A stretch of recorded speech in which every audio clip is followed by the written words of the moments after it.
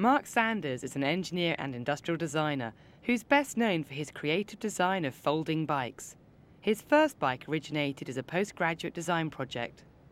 I'd gone back to college to study industrial design engineering as a postgraduate, and I needed a project, and I also commuted from Windsor into London, and so something that combined cycling with other forms of transport seemed ideal. To get started, he drew up a specification of how he wanted his bike to perform, and then made a detailed review of the state-of-the-art in folding bikes. There are lots of folding bikes, but they all try and be as small as possible. Seeking a new and simpler concept, he was inspired by another folding transport device, the baby buggy. The key thing about the McLaren baby buggy is when it's folded up, it's not actually as small as possible, but it's long and thin. And it's like a walking stick with wheels on the end. I thought, well, why not apply that concept to a folding bike? Instead of trying to fold it really small, make it long and thin with the wheels together at one end.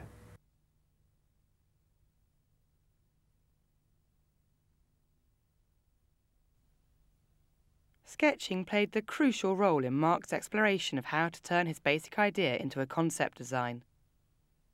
Like the process before, I immersed myself in the problem and really tried to think of every possible way of making a structure that could fold up into a long form, thin shape. And this is where I use the sketching as a sort of dialogue with myself to try and have an idea and then sketch it, to then refine it between my head and the sketchbook. And I didn't really worry about which ideas were good and which ideas were bad. I just got down as many ideas as possible at this stage to really try and cover the whole of the area. To decide which of his many concepts might work, he needed to categorise them and narrow them down using the criteria in his specification. It boiled down to basically two shapes, the triangular shape and an X-type configuration. And so what I did here was to put the different drive arrangements along the different frame arrangements and check back that they all must fold into a long, thin shape. There were also practical and engineering factors to consider. For example, we can't have a chain which crosses a joint or a belt which crosses the joint, and so some ideas were automatically thrown out due to these practical considerations. The next step was to make some very simple models. Sketches for something very three-dimensional, like a bicycle, have their limitations. And the only way to really explore how, for example, three tubes might be realigned into a long, thin stick is to make models. And so the little wire models were an ideal way of exploring very quickly these three-dimensional shapes. Mark decided that the triangular frame was the way to go.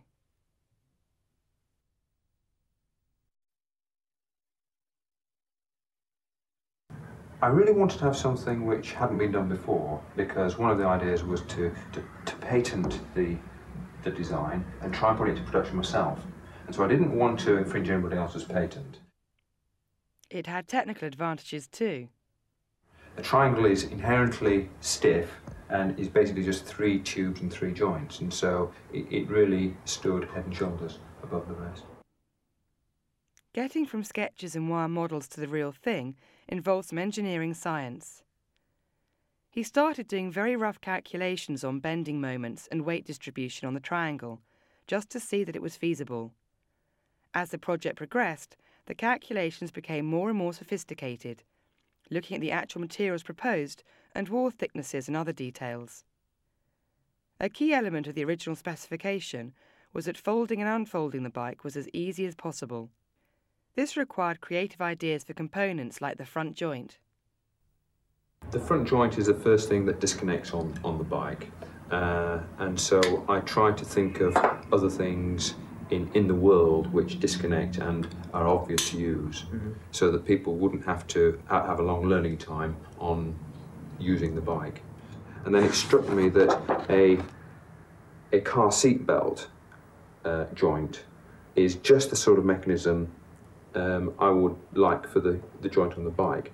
And in fact, more than that, I thought maybe I could actually use an existing car seatbelt mechanism when I could find one the right size and one that fitted in with the action of lifting up the front tube, I used a car seat belt for the first prototype.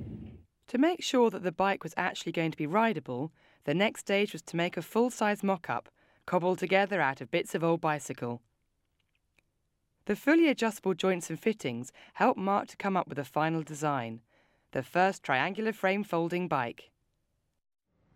Eventually, he found someone prepared to set up a company and manufacture a commercial version of the bike, called the Strider.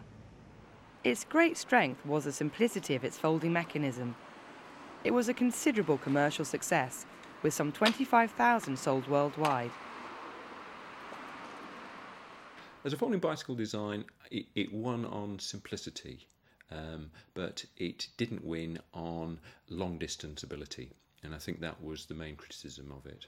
They pointed out that it wasn't good for tall people, that it wasn't as stiff as some of the mountain bikes they're used to riding, and that its handling wasn't as secure as a mountain bike.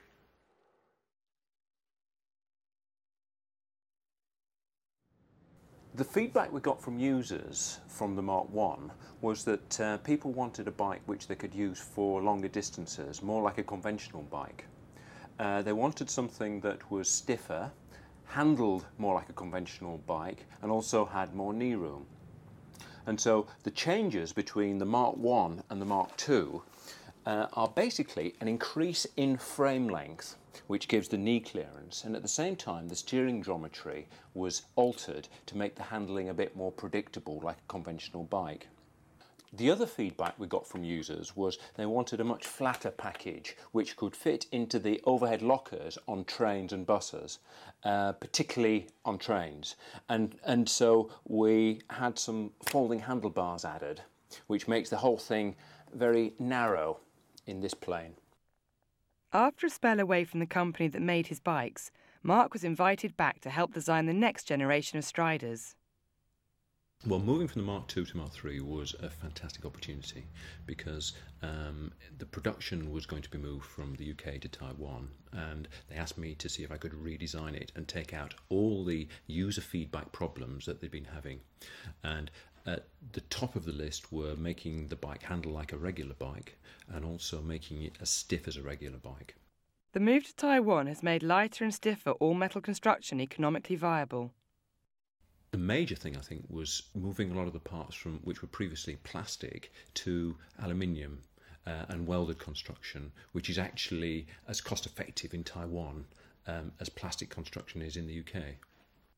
Mark still uses sketching to create and develop his basic ideas and concepts. Sketching is still my main way of generating ideas.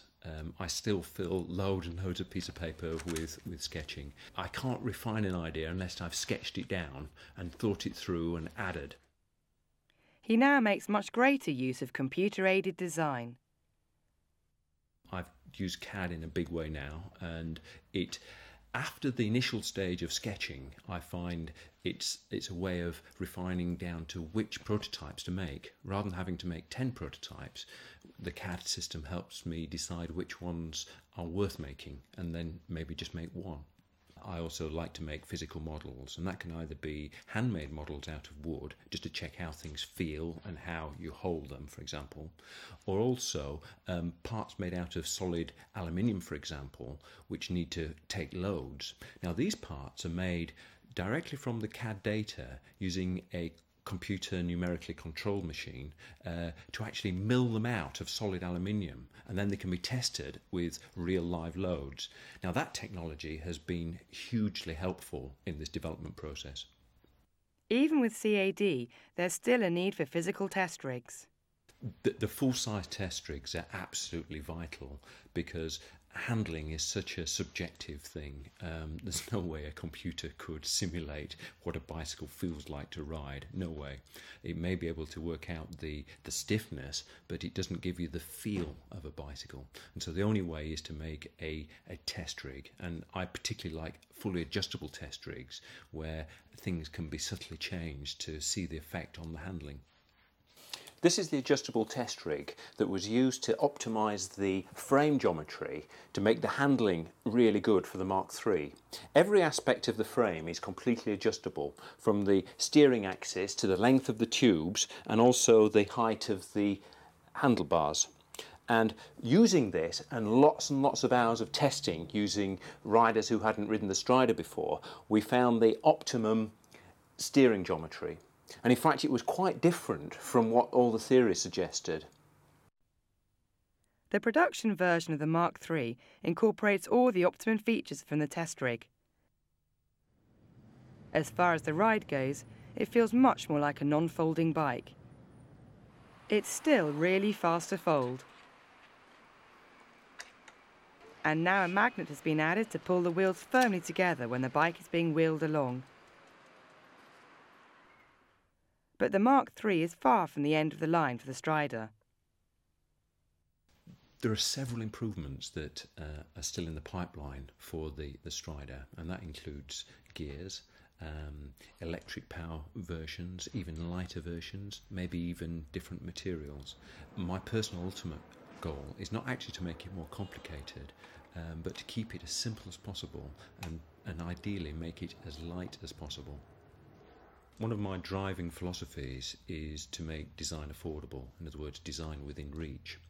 And so one ideal thing for the Strider would be to keep the costs down so that it's an affordable, useful product that a lot of people can get benefit from.